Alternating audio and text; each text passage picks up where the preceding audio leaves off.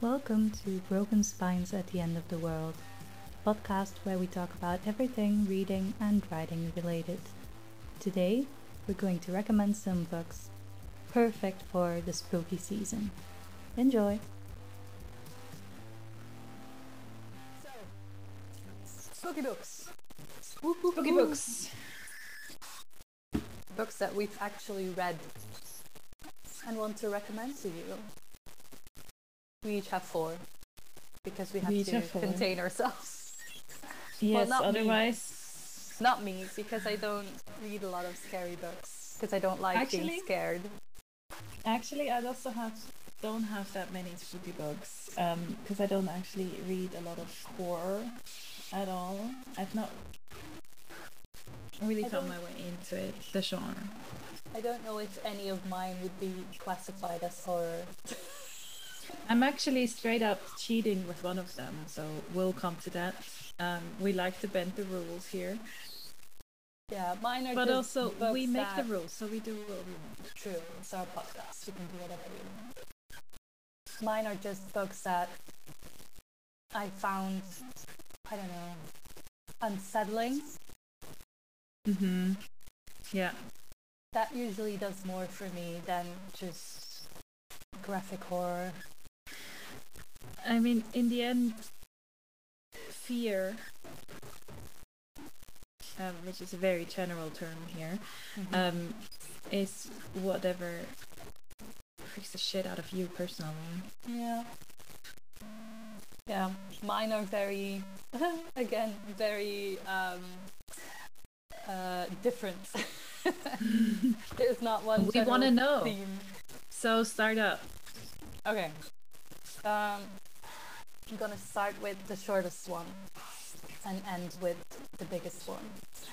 My first book is called The Waves by Morton Rhue. Oh, I love The Waves. Yeah, I looked it up and it said that it was written by Todd Strasser. So I'm not quite sure who Morton Rhue is. I'm confused. Anyway, I can't tell you actually. Oh well, that is an ugly edition. It is super I ugly used to have this edition as well because I once read it in English. It's like general school reading here. It's not here. I found it in a secondhand bookshop for €1. And well, then that's I was like, wait. with the cover. It's really ugly, but the story is amazing. Yeah, it's the words that count. So this is basically a fictionalized retelling based on true events. Mm-hmm. So the story takes place in, I don't know, like 1970 or something, in a high school in California. And what happens is they talk about the Second World War in history class, and the teacher decides to make it a sort of experiment. But the experiment, well, it just goes wildly out of control, to say the least. Yeah. So suddenly there's this new organization called The Wave, and the teacher has changed this class into chanting and saluting fanatics. Basically, the premise is that the way I remember, right? The premise is that the students think that they are too educated and too far off the Second World War for fascism to grab onto a society again, and the teacher wants to show them that we are never quite that far away from fascism as we like to think, and it is a wild ride. Yeah, the students basically can't understand how anyone would have done the things that were done during the Second World War. They don't understand how normal, I put quotation marks around normal, how everyday, like people who could be your neighbor, how they ended up enabling Hitler and the Nazis to do the things that they did. And the teacher basically shows them that if you have like a charismatic leader and you want to, like, people always want to be part of the group, that horrible things can happen. It also shows perfectly what group pressure and fear of being an outcast can do to a society. Mm-hmm. It is so well done. Yeah, this book is only 150 pages? Not even. Like 146 pages. And there's so much in this. So you follow this one girl who's in this class, I think, and she sees it all just go to shit, basically. Like she stands there and she sees everyone around her go with this idea, like run with this idea. And yeah, it's just, it shows how fascism and like the Nazi party came to be, basically. As a schoolroom or classroom experiment. And the fact that it's based on like true events, like, I get it. That's the scary bit. I get it. I see how this is possible. Yeah. The scary bit about this book is understanding how easily people can just, or situations can spin out of control. And how easily we as a society can fall back into those same, not habits, what's the word? Actions, I guess, and reactions. It's how people say, people say, as a group can be manipulated. Mm-hmm. Yeah, there's a thing that people say that history tends to repeat itself. Mm-hmm.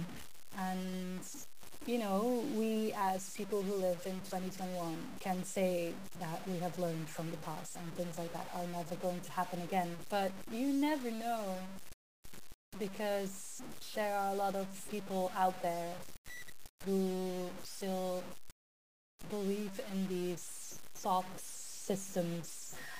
And, you know, all you need is one spark to light the whole thing on fire again. And a bit of fear and pressure in whatever situation you're in at the moment, for you to just look for an enemy and then grab onto whatever enemy they present you. Yeah. Which is frightening. Yeah. There's a movie adaptation. I've heard. It's a German movie. I haven't seen it. I've not watched it yet, but apparently it's not all bad. I'll put it on my list. The ever-growing list, ladies and gentlemen. So yeah, we move on to my first book. Yes. If that's alright. And we go from one mob mentality to the next, actually.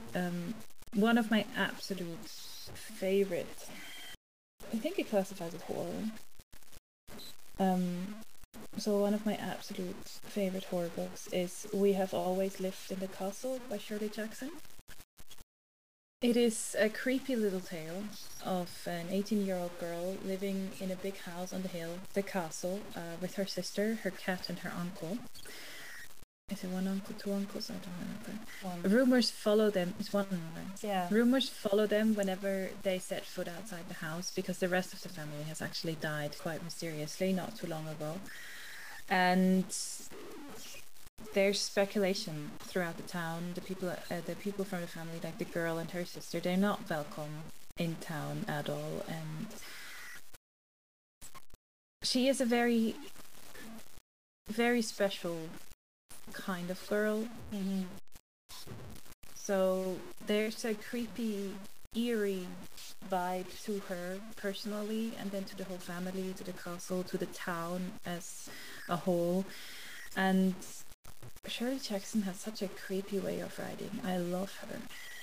I fell in love immediately with the book when I started reading, and I especially love the way she manages to portray this mob mentality of, we are all now doing something that we as separate individuals would never condone or think of doing by ourselves, but because the whole group is doing it, suddenly it's fine.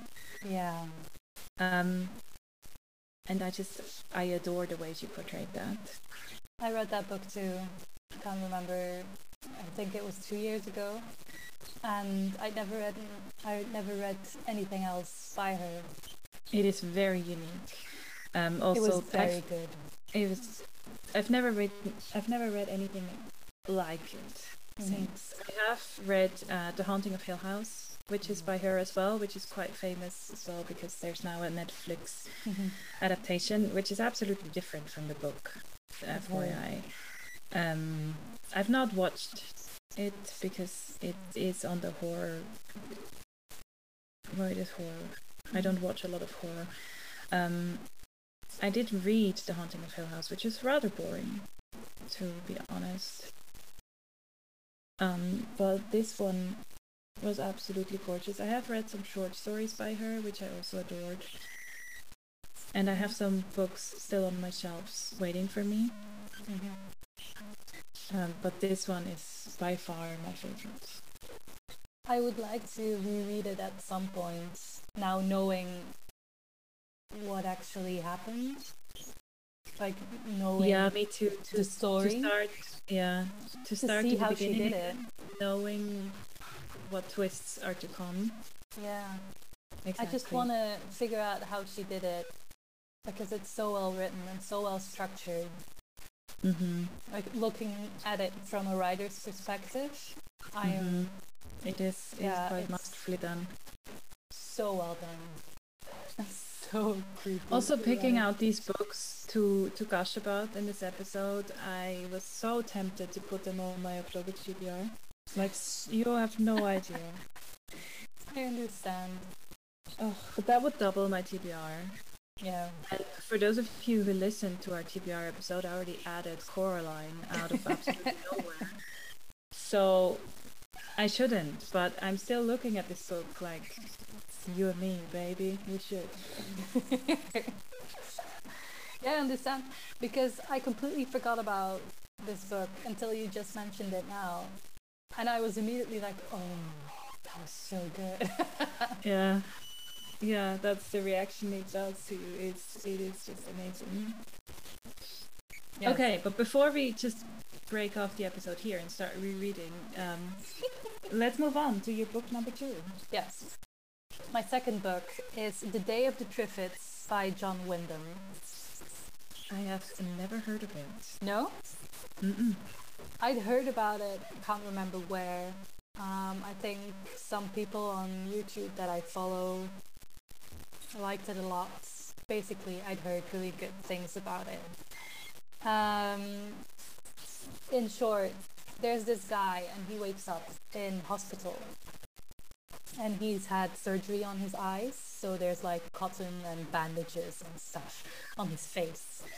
And he like calls out to like the nurse to come and like help him, to let them know that he's awake. No one comes.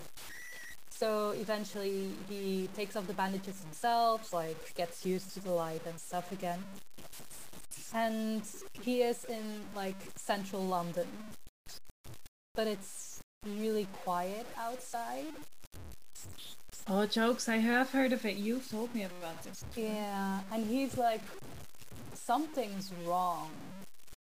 So he ventures out.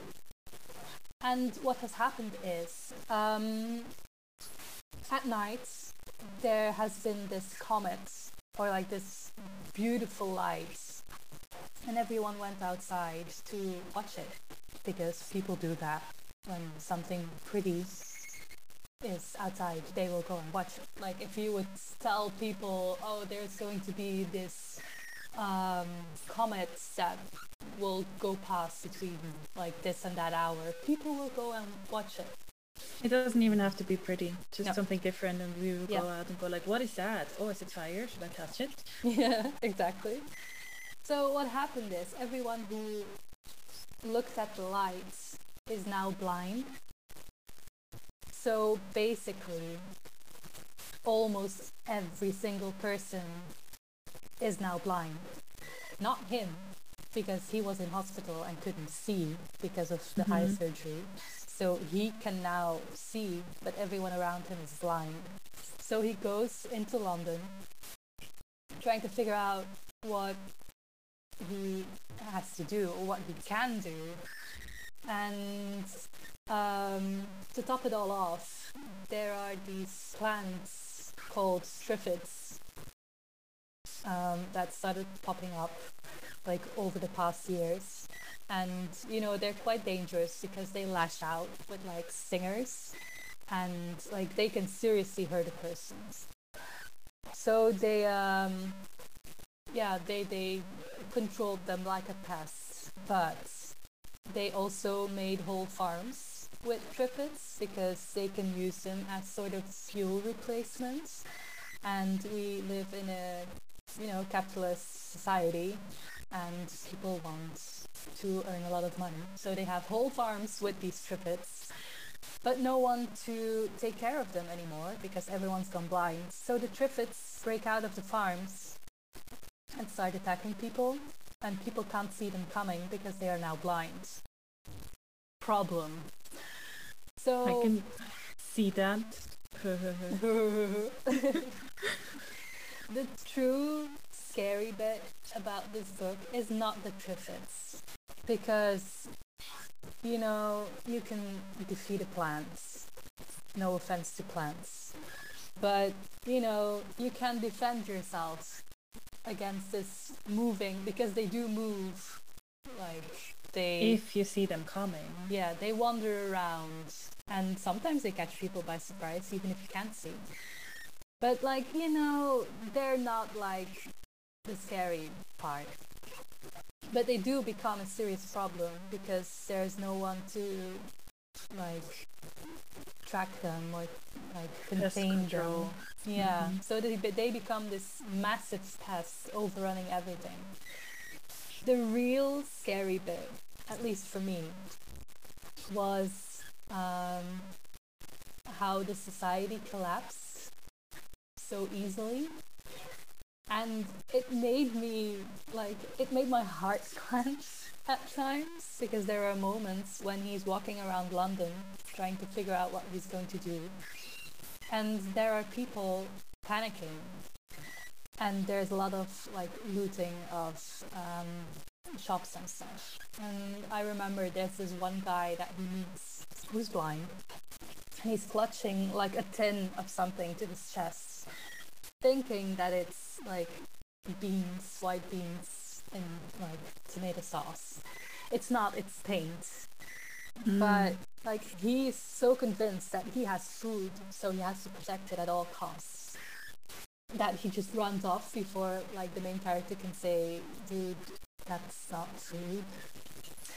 And then later there's like this group of grown-ups standing around this child who's too young to speak, like asking her things because she can still see because she was in bed. Oh, that's terrifying. It's for the so, girl. Like, it just makes you so uncomfortable. And that's what this book does really well. It makes you so uncomfortable. It really shows you, though, how the world is not accessible for the visually impaired. Huh? That too. So yeah, I read it like last year in summer, I think. I took it on holiday with me, and I finished it like in the car while we were driving to our destination. And I just didn't want to stop reading because it was so engrossing. I just wanted to know what was going to happen next. Like, how do you fix something like massive like that? There's like conspiracy theories and stuff in there too. Like, it has a bit of everything. But I really liked it. I thought it was really well done.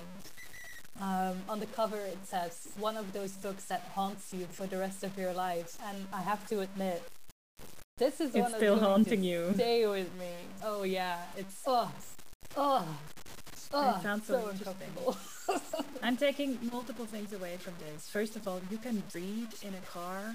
Impressive. I would puke all over the place. Second of all, I really want to read this book now because it sounds amazing. And he has more books in the same vein that I haven't read. I've only read this one, but I want to read his other books too. Also, I would really like to hear a review by a visually impaired person. Like their take on it. Maybe that would be interesting. Maybe they'll think it's funny, like it's comedy for them. I really want to know. Struggle. Maybe, yeah. Maybe there's one out there. We'll have to look it up. We'll have to Google that because that would be so interesting. Okay, your turn. To one of the grossest books I've read. It's a horror manga by Junji Ito. I've talked about him before. He does horror in a very grotesque, not my visual way. It hits the spot for me. Don't ask me why. Maybe my therapist can figure that out for me. But it really it hits the spot. And the first book I read by his is The Solving Classroom. I'll show you the cover. That's great. Yeah, it's just people melting into puddles. Girl and her brother, and there's people around melting into puddles, and that's basically the story. It's these siblings, a little girl that is very much creepy. Yeah, it's this girl who's very much misbehaved, and her brother, who is the exact opposite. He does everything correctly, and she goes out and scares people. She stalks them, she assaults them, and he goes after her and he apologizes for her. The scary bit is that whenever these interactions have happened, the people melt into puddles. Okay. And then the kids have to move on to the next place because wherever they go, the people around them melt. And the girl thinks it's incredibly funny. He is not such a big fan of melting people. And there's some twists and turns which I will not reveal for those of you who actually want to read it. It is absolutely amazing. Is it ever revealed why the people melt into puddles? Yeah. Okay. Yeah, it's not that they just do. Yeah. No, I mean they just do. There's a reason. But they, Okay. You'll find out if you read it. Yeah, you won't find out. You probably won't read it. But yeah, the art style is amazing. The story is grotesque and weird and strange and awesome. And she also drinks the melted people, just FYI. Ugh. Thanks, Sarah. I mean, you can't see, but I'm eating soup. Ladies and gentlemen, she's eating soup. So thanks for that. You're so welcome. I have more of his work to read. One of them is on my TBR for this month, so I am excited. I'm glad that you're excited. You're like, this wagon you're on is awesome. I will not join you. Nope. It's not for me. That's fine. We have to read different books because otherwise we would never have anything to talk about. If we just read the same books. If we had the same opinions as well, that'd be very dull. Okay. Fingers crossed that the next book we have is not exactly the same because that could also... I don't think so. Okay, reveal. I'd be very surprised. Mine is The Nickel Boys by Colson Whitehead. I've not read it, so we're safe. What can I say about this book? I think it's also based on like true events, or at least inspired by true events, because I know things like this have happened, unfortunately. It's about a school where like delinquent boys are sent to be re-educated, and did you just stand up? My leg really hurts. You had to stretch. I've been sitting weirdly because I can't sit still. Yeah, you have to see my midriff now. I'm sorry. I like the t-shirt. It's cool, right? What does it say? Anyway. I'm not saying I'm Batman. Oh, you're definitely. Yeah. I'm not saying I'm not Batman, I'm just saying, you've never seen me and Batman in the same room together.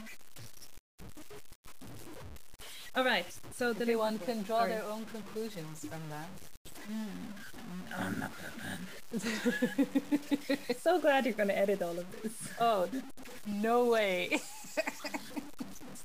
There's no way. Absolutely, that is going to be taken out. No. You can put into the bloopers that the bloopers? Eat your soup, lady. No, I'm talking about this book. Okay. Where were you? Delinquent boys, something. Yeah. So there's a juvenile reformatory called the Nickel Academy, whose mission statement says it provides physical, intellectual and moral training so that the delinquent boys in their charge can become honorable and honest men. That sounds like abuse with extra words. In reality, the Nickel Academy is a grotesque chamber of horrors where the sadistic staff beats and sexually abuses the students, corrupt officials and locals, steal food and supplies, and any boy who resists is likely to disappear out back. Oh, whoa. Yep. This book messed me up because I know that it's real. Mm-hmm.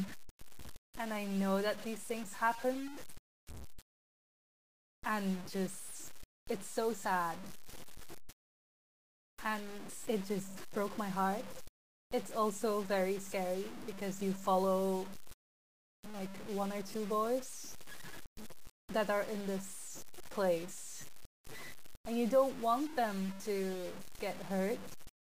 Mm-hmm. But you know that there is almost no way of like avoiding it because the staff is just looking for reasons to beat these boys up.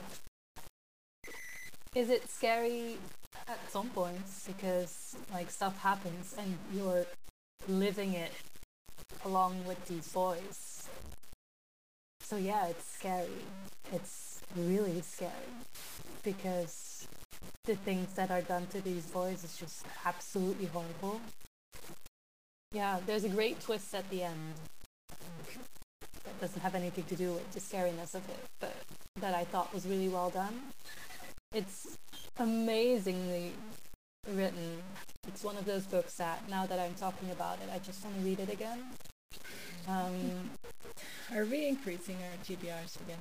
No, I can't. I really can't. I really want to read it again.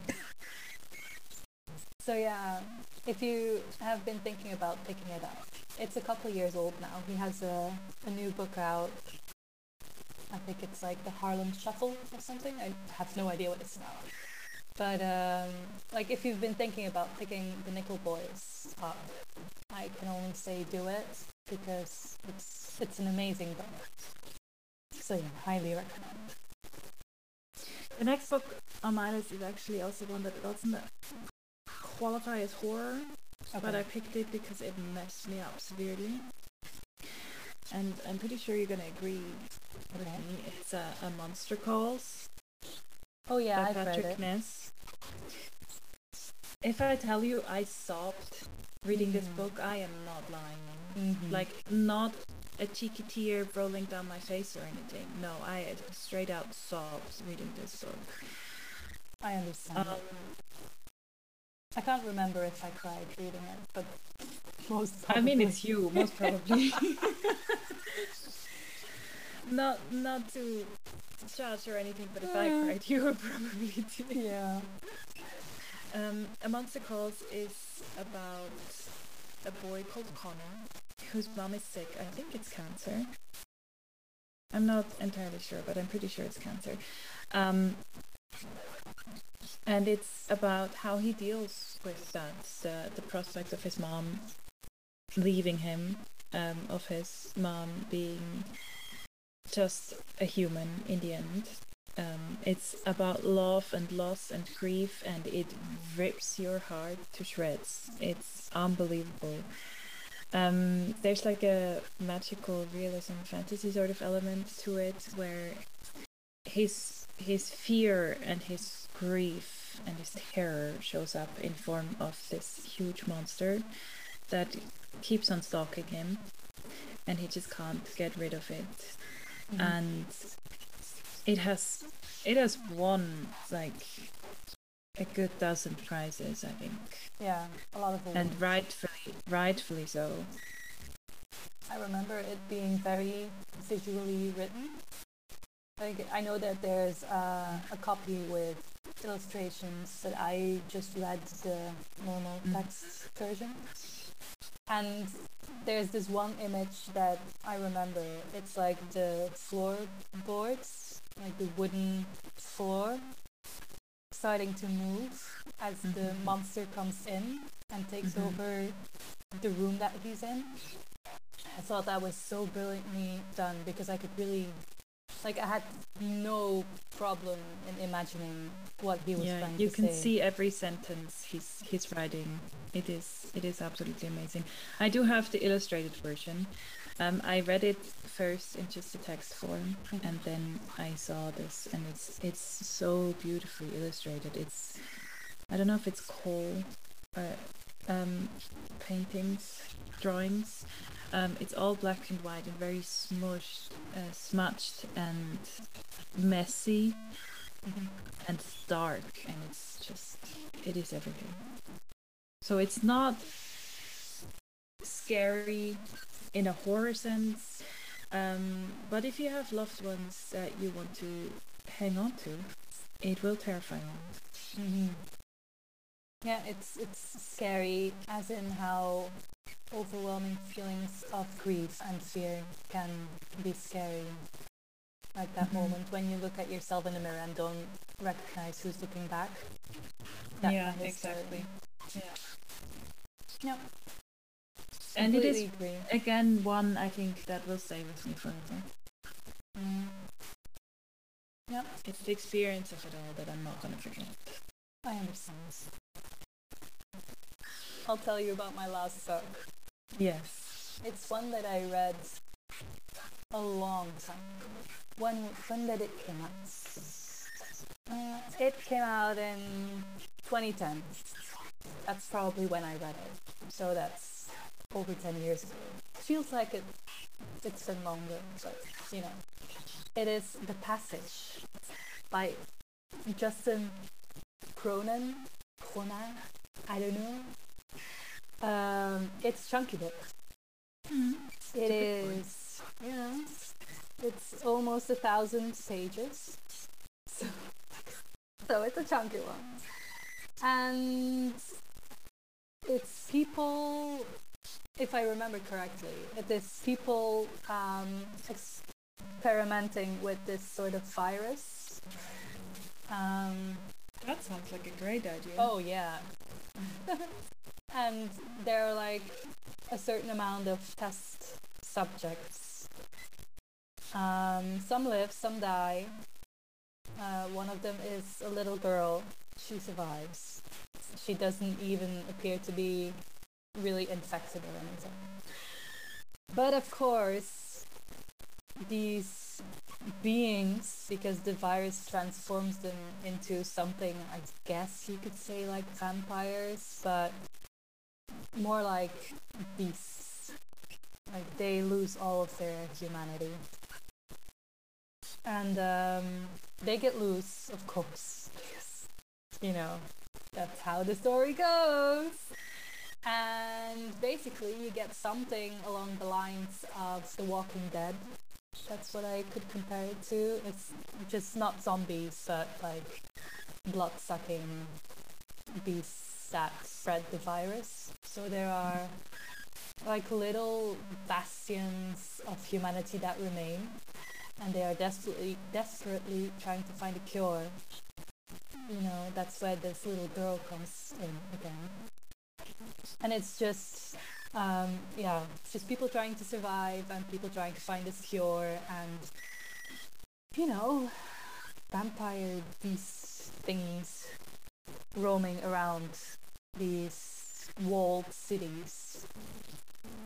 I'm not sure if I did a good job at explaining that, but that's basically what it is.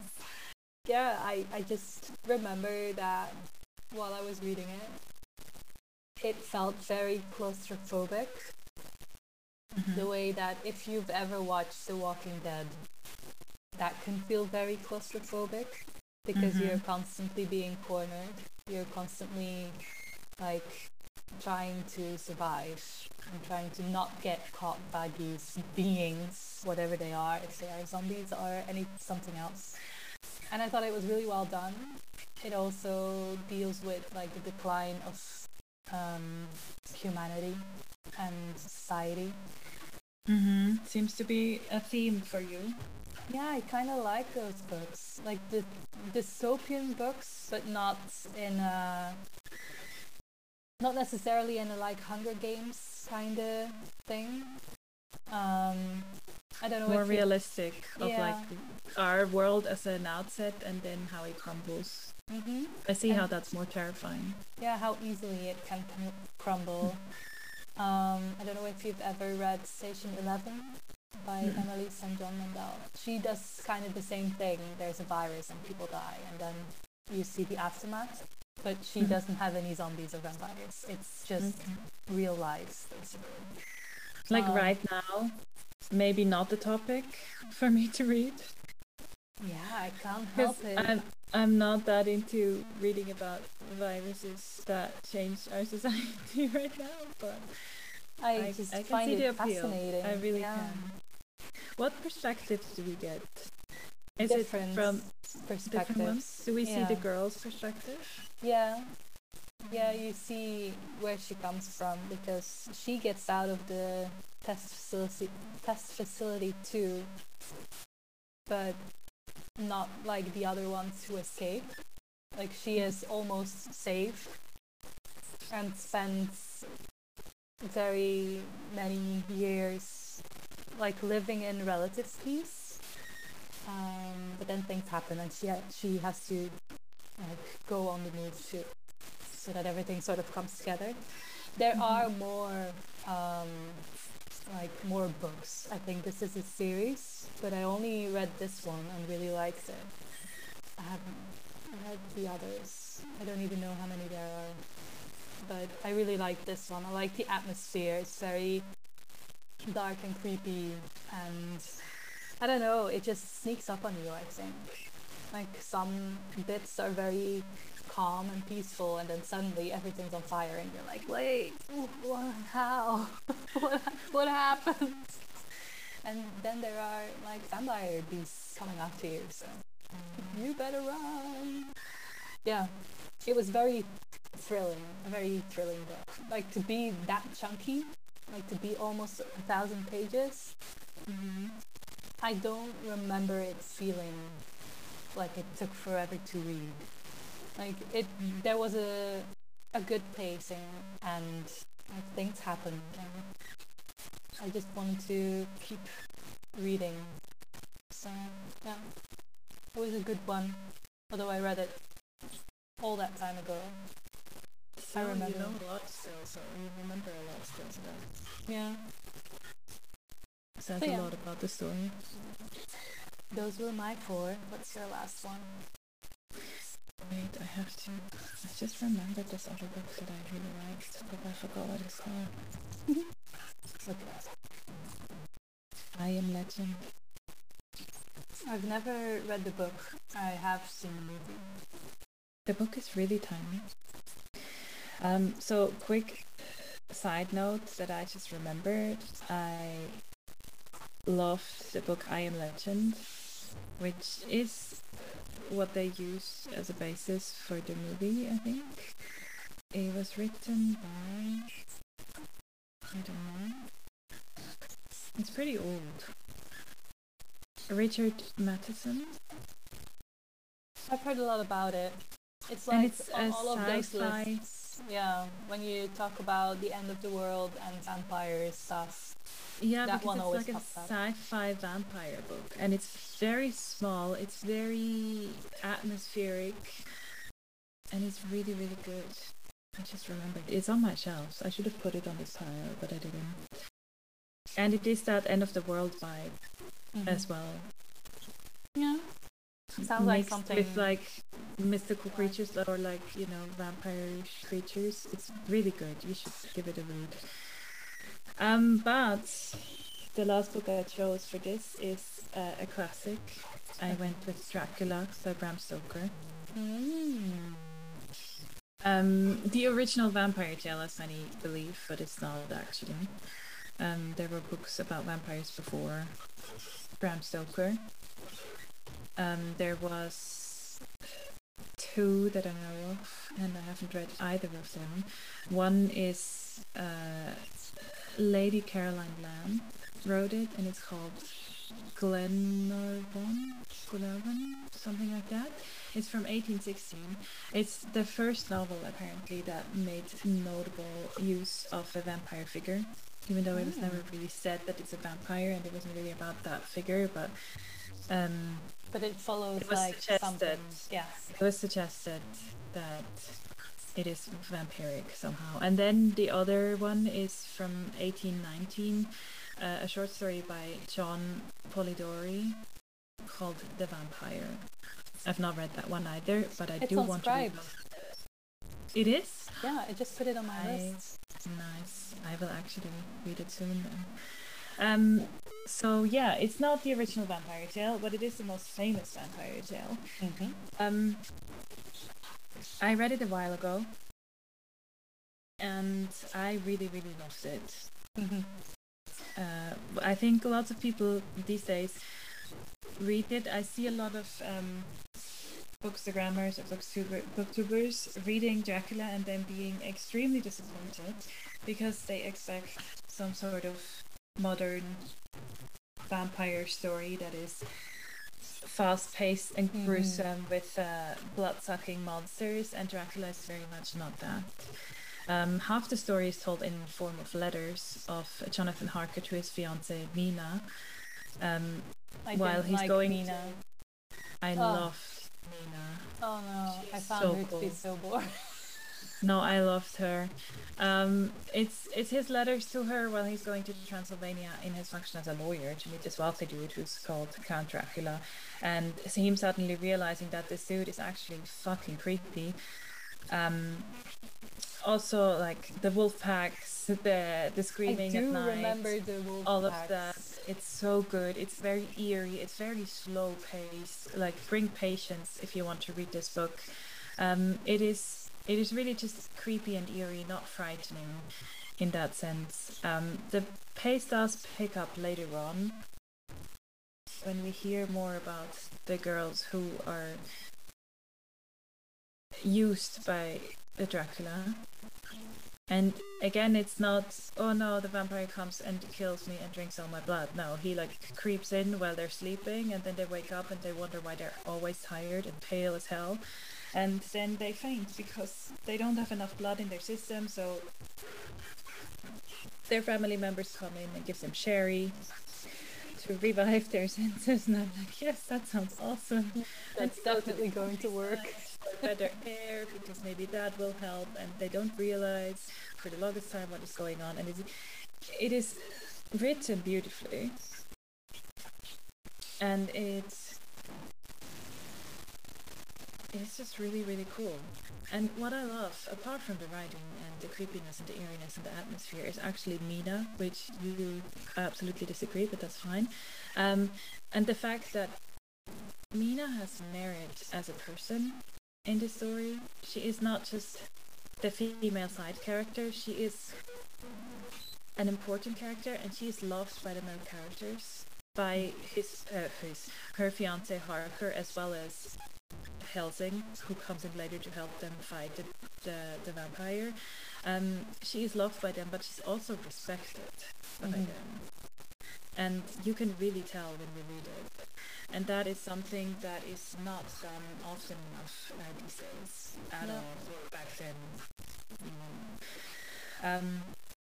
Well, it was written in 1897, so